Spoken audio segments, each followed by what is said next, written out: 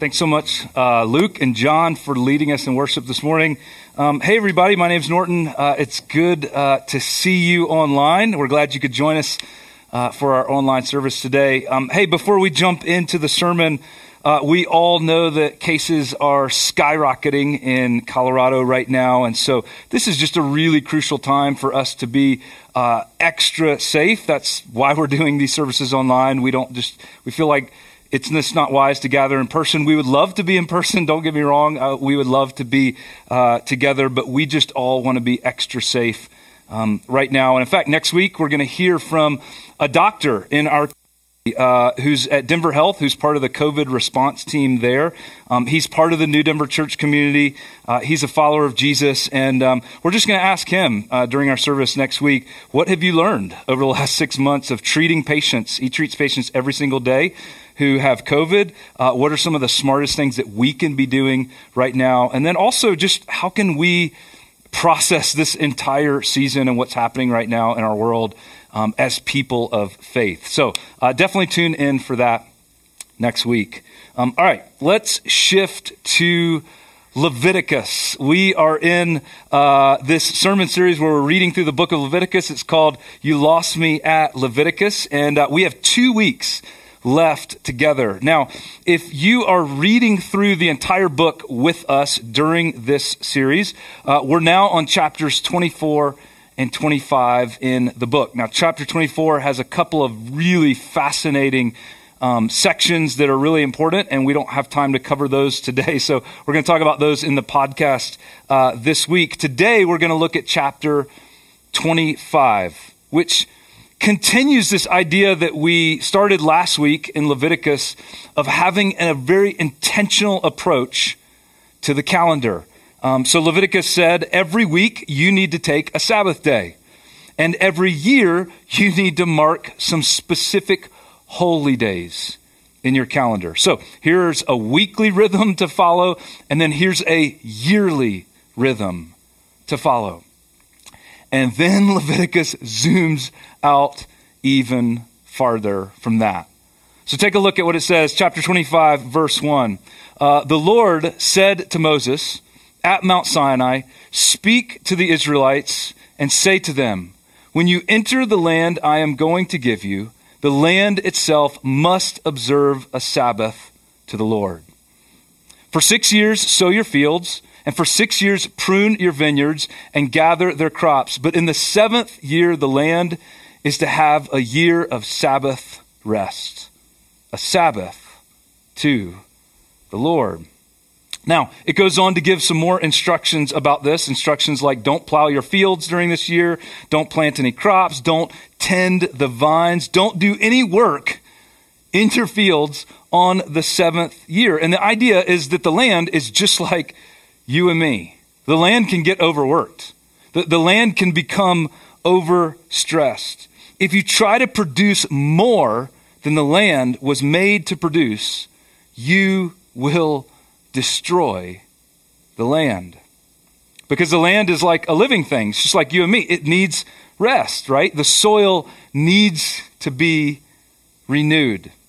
And this isn't the only place in Leviticus where it talks about taking care of the land and following these natural rhythms of creation. That there's times for plowing, there's times for planting, there's times for pruning, there's times for waiting, there's times for harvesting, and there's times for rest.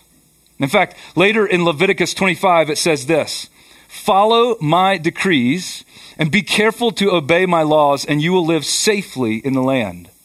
Then the land will yield its fruit, and you will eat your fill and live there in safety." So if you follow these rhythms of creation, the land's going to produce fruit for you. You'll have plenty to eat. You will live in harmony with the land.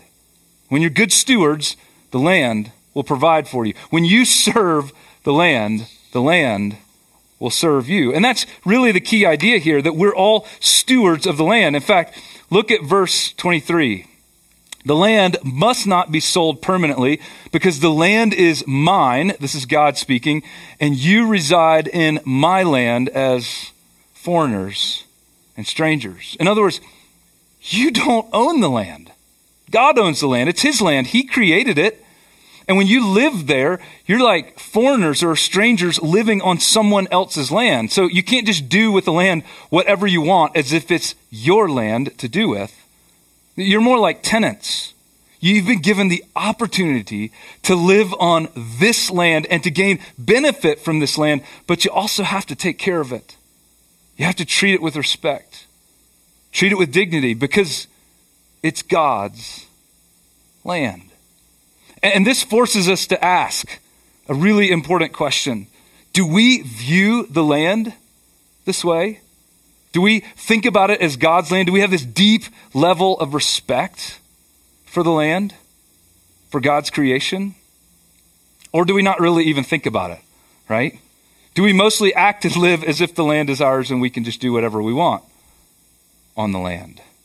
I mean, what if God sat you down and sat me down every single week and said at the beginning of the week, hey, just remember today, I made the land that you're living on. I made everything you see. I made the fields. I made the streams. I made the mountains. I made the lakes. I made all of that. So could you just take care of those things this week? If you do anything or buy anything, could you make sure to think about the impact that it's going to have on the land? And could you just make sure to take good care of it? Because it's my land and it's precious to me.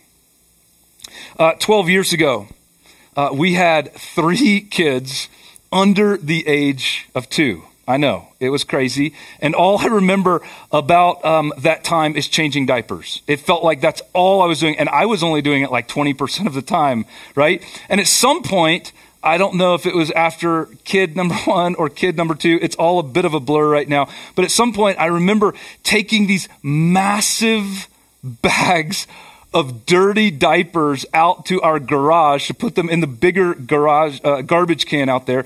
And we have 3 kids in diapers at this time. So it felt like I was doing this twice a day, this huge bag. And if we were in person right now, I would have an actual bag of really smelly, dirty diapers.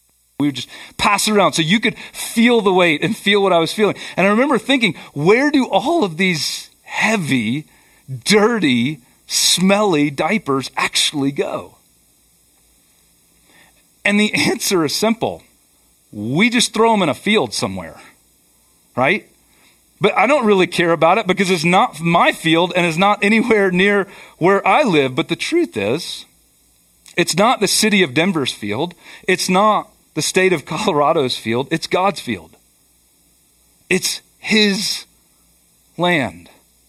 And I'm just throwing all of my crappy trash, pun intended there, right, into his field where it's going to sit for hundreds of years. Think about that. Now, I know the issue of disposable diapers and trash and solid waste, it's way more complex than that. But the truth is, most of us don't ever even pause to think about it, right? And that's because we just assume we can do whatever we want with the land as if it's our land. And God says, no, you can't. The land's mine. And when you disrespect the land, you disrespect me. And even more problematic for you, when you disrespect the land, there are long-term consequences. Because you're destroying the land. You're defiling the land. You are polluting the land. And when you do that, do you know what Leviticus 18 says? It says, if you defile the land, it will vomit you out.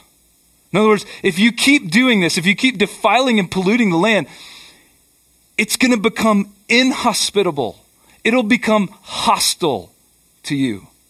And if I could just skip ahead for a second, this is like breaking a sermon rule, but we're just going to skip ahead for a second because we're going to read part of this next week. At the very end of Leviticus, it basically says, it summarizes the entire book, and it says, if you follow all of these instructions that I'm giving you, when God brings you into the land where you're going to live, then amazing things are going to happen for you.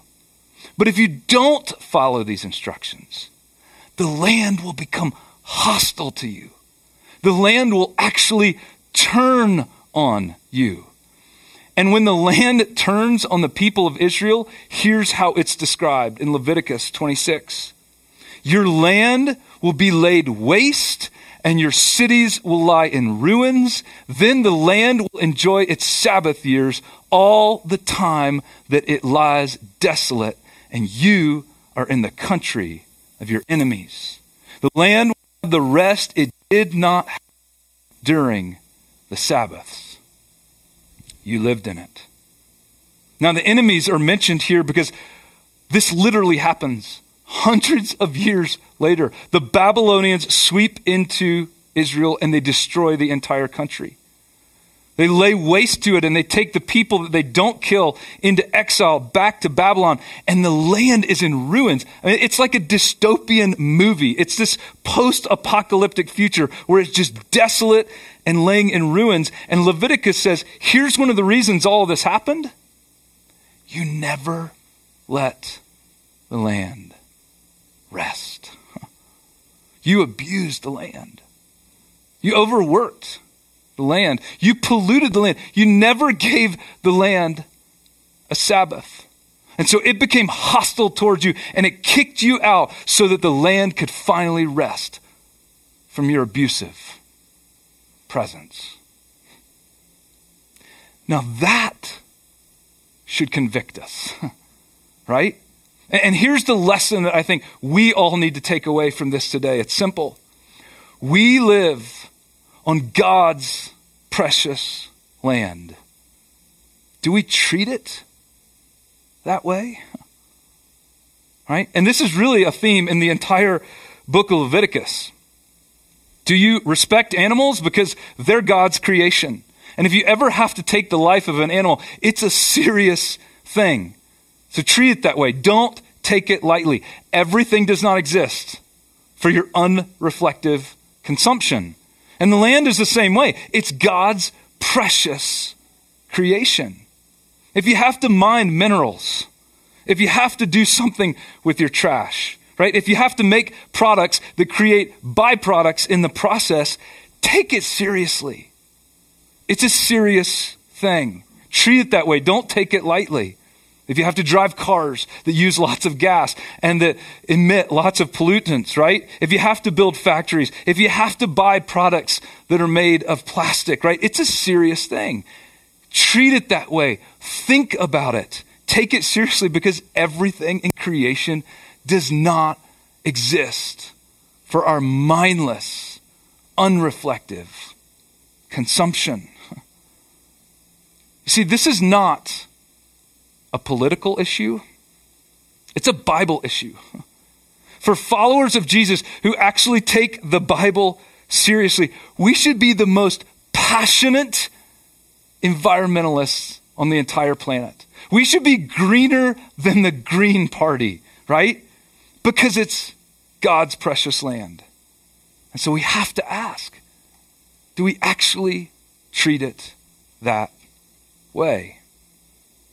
And for Israel, to help the people of Israel always have this truth in front of them and always be able to ask this question, God gave them this simple practice. Every 7 years, you need to give the land a year of rest, a Sabbath year. And then Leviticus gives us one more practice that's related to the calendar that is so much bigger and broader than anything it has addressed so far. Chapter 25, verse 8 says this: count off 7 Sabbath years, so 7 times 7 years, so that the 7 Sabbath years amount to a period of 49 years. So you go through this cycle of letting the land rest every 7th year, and you do that 7 times. So that's 49 years. And then on the 50th year, I want you to do this. Verse 9, then have the trumpet sounded everywhere. On the 10th day of the 7th month, on the Day of Atonement, sound the trumpet throughout your land. So this is looking into the future when the people are living in the land of Israel, the promised land, and it's saying on that 50th year, on the Day of Atonement, and remember, that's the one day of the year where God forgives everyone's sins. It's like the slate is wiped clean. But on the Day of Atonement in the 50th year, it's a special day of atonement. You sound the trumpet everywhere in the land, in every village, in every city, in every field. You sound the trumpet on this day. And here's why. Verse 10. Consecrate, or that just is make holy, make different the 50th year, and proclaim liberty throughout the land to all its inhabitants. It shall be a jubilee for you. Each of you is to return to your family, property, and to your own clan. Now, if you've been around church or you've read much of the Bible, you might have heard of this idea of Jubilee before. Maybe you haven't. Maybe it's a bit of a new concept to you.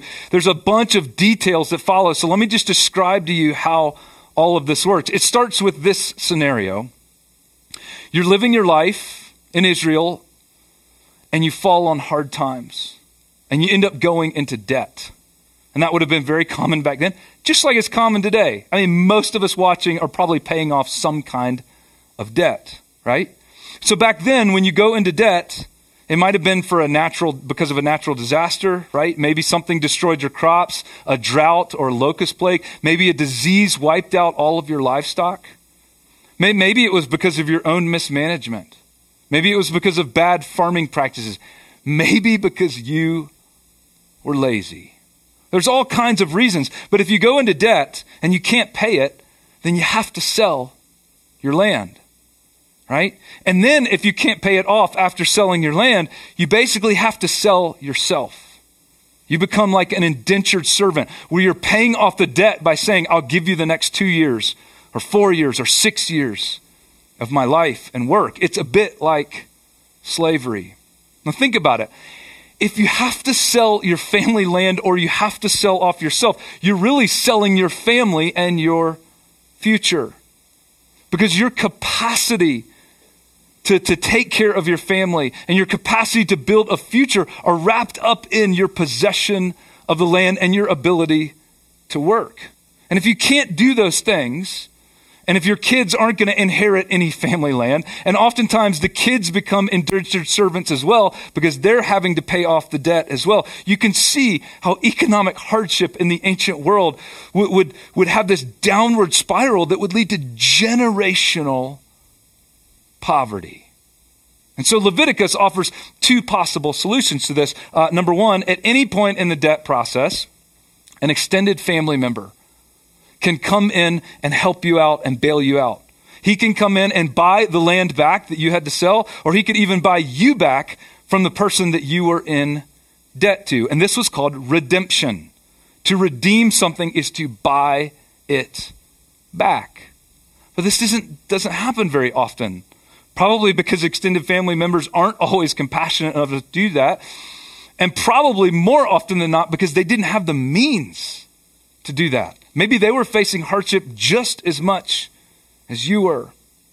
And so written into the laws of Leviticus is not just an option for an individual to come in and help you out in this situation, but is this structural, systematic provision called the year of Jubilee. So that every 50th year, anyone who has had to sell their land gets it all back. No questions asked. Anyone who has had to sell themselves into slavery gets their life back. No questions asked. There's no fine print, right? There's no payment that has to be made. There's no acknowledgement that this was all your fault, right? You need to just at least fess up to that first. This is all your fault. You're the one that got yourself and your family into this whole situation. No, on this day, during this year, you're set completely free. You're released from the debt. That word liberty literally means to be released from something. The land is given back to you. And you can return home to the land and to the life that God has for you. Now, there are all kinds of rules and more provisions that govern how this is to be done. And we don't have time to read all those, but just think about this. for a second. I mean, some of us are probably carrying huge financial debt right now. I mean, maybe you have several credit cards that are all maxed out. Maybe you have huge mortgage payments. Maybe you've got massive student loans and things are getting worse, right? It's like the hole just keeps getting deeper. And what if you suddenly this week got a call from your bank and they said, hey, just want to let you know, somebody contacted us and has decided to pay off all of your debt. It's literally all been taken care of. You don't owe us anything anymore. I mean, if that happened, you would be blown away. I mean, you would think it's a joke. You wouldn't believe it. But if you could verify it all and it was actually true and you would be blown. I mean, you would throw a party. You would tell everyone you knew, right? You would become the most thankful and grateful person on the planet, right? And you would actually be able to start an entirely new life, free of this burden that you've been carrying for so long. It would give you a brand new life. Now, we don't know how often this actually happens in the history of the nation of Israel. We don't know how often they actually observed this year of Jubilee where all debts were canceled, all slaves were set free, all land was returned, where people in mass went back to the land of their ancestors. We don't know how carefully this was actually practiced, but here's what we do know. Hundreds of years later, when Israel was destroyed by Babylon that I mentioned before, right? And the people were taken into exile into Babylon. Think about it. They had lost all of their land and they had lost all of their freedom. Everything was gone. And in the middle of that, this Persian king comes along. The Persians actually conquered the Babylonians. And in the middle of living in exile, this Persian king comes to power and says, hey, by the way, Jewish people, you can go back home to your land. You're free to go back home now. And it's right when that happens that the prophet Isaiah writes these words. This is Isaiah chapter 61. The Spirit of the sovereign Lord is on me, because the Lord has anointed me to proclaim good news to the poor. He has sent me to bind up the brokenhearted, to proclaim freedom. That's the same word from Leviticus 25. For the captives, and release from darkness for the prisoners, to proclaim the year of the Lord's favor. Isaiah is saying to the people in exile, this is our Jubilee. God is bringing us home. God is freeing us from our slavery. God is restoring us to our land. God is rescuing us again. Now, the people of Israel returned to the land, but life wasn't really the same. They never were really free. There was nations that continued to conquer them and rule over them. They find themselves eventually living under Roman rule. There's still injustice. There's inequity in the land.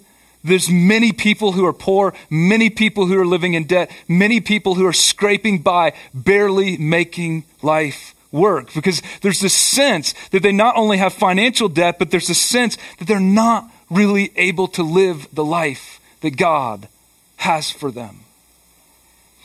And then this teacher, this rabbi, comes along. He's going from synagogue to synagogue in Israel teaching. And one of the very first times he teaches, Luke tells us this. On the Sabbath day, he went into the synagogue as was his custom. He kept the Sabbath every week. He stood up to read, and the scroll of the prophet Isaiah was handed to him. Unrolling it, he found the place where it is written, "The Spirit of the Lord is on me, because he has anointed me to proclaim good news to the poor. He has sent me to proclaim freedom for the prisoners and recovery of sight for the blind, to set the oppressed free, to proclaim the year of the Lord's favor." Then he rolled up the scroll. He gave it back to the attendant and he sat down. And the eyes of everyone in the synagogue were fastened on him. And he began by saying to them, today, this scripture is fulfilled in your hearing. Today, Jesus is saying, the vision of Isaiah is coming true. Today, the vision of Leviticus is coming true. Today, the year of Jubilee is coming true. I have come, Jesus is saying, to redeem. I have come to rescue. I have come to restore. I have come to bring and proclaim good news.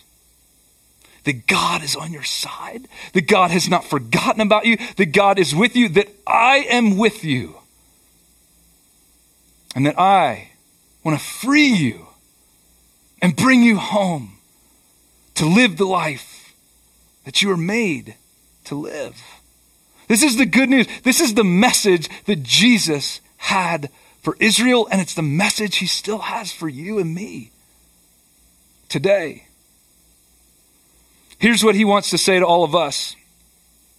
Jesus can free you and bring you home.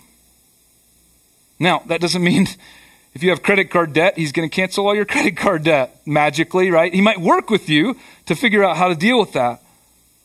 But there's all kinds of other debt that you might be carrying that Jesus wants to cancel. The shame and the guilt that you're carrying, he wants to free you of that. The belief that God doesn't really care, that you're on your own, that things are not going to get any better. He wants to free you from that. He can free you from that despair. And the beginning of that freedom is coming home to him, coming home to live the life that he has for you.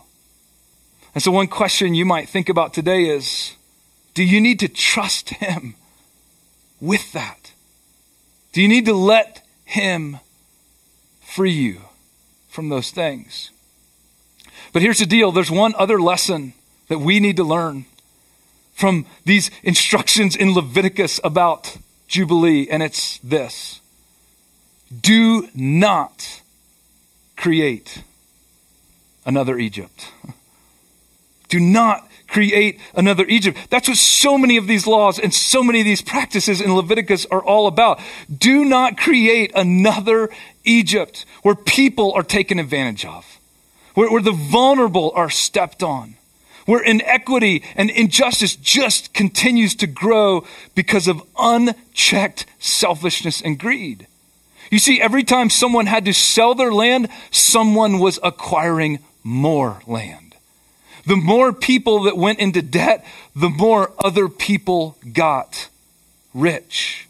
And yes, there are times when people need to sell their land. And yes, there are times when people make bad decisions and they have to pay the consequences of those and pay off debt, right? And yes, there are economic systems of land purchase and work agreements that need to be upheld that Leviticus describes. In fact, Leviticus recognizes some people are going to excel in these systems and some people are going to struggle in these systems. But there's also a systematic check to ensure that Israel never becomes another Egypt. Because here's the deal. Human greed and human systems will always bend toward Egypt if they go unchecked. And so Israel is to be different. Remember, they're supposed to be holy. Holy means different. They're going to be different. You, Israel, are going to have this practice of an economic reset. And it's going to be built into the very fabric of your society to ensure that you never become a society that treats people the way you were treated when you were in Egypt. Everything always comes back to that. Don't ever forget, God continues to say over and over, I rescued you and I restored you from a system that was oppressing you. So don't recreate that system in Israel. And when you really dig into all of this and think about it, maybe it has all kinds of applications for how we need to think about laws and justice and compassion in our country today. But honestly, it's way more about us as a community of faith. Because it's possible that the countries we live in, wherever we live, and the systems that we live in, wherever we live, will always bend toward the way of Egypt. It's possible they'll always look a whole lot more like Egypt. And we are called to be a holy and different community of faith that models and embodies a very different way. And so will people see the church, the community of faith, as a group of people that always bend toward justice and compassion and redemption and restoration? Are we going to be known more for the burdens that we're putting on people or the burdens we're lifting off of people? Are we going to be known as a group of people who from time to time show radical mercy, extravagant grace, Jubilee-like forgiveness? Because that's the vision of Leviticus. That's the vision of Jesus. And that's who we want to be. Let me pray for us today as we think about all of this.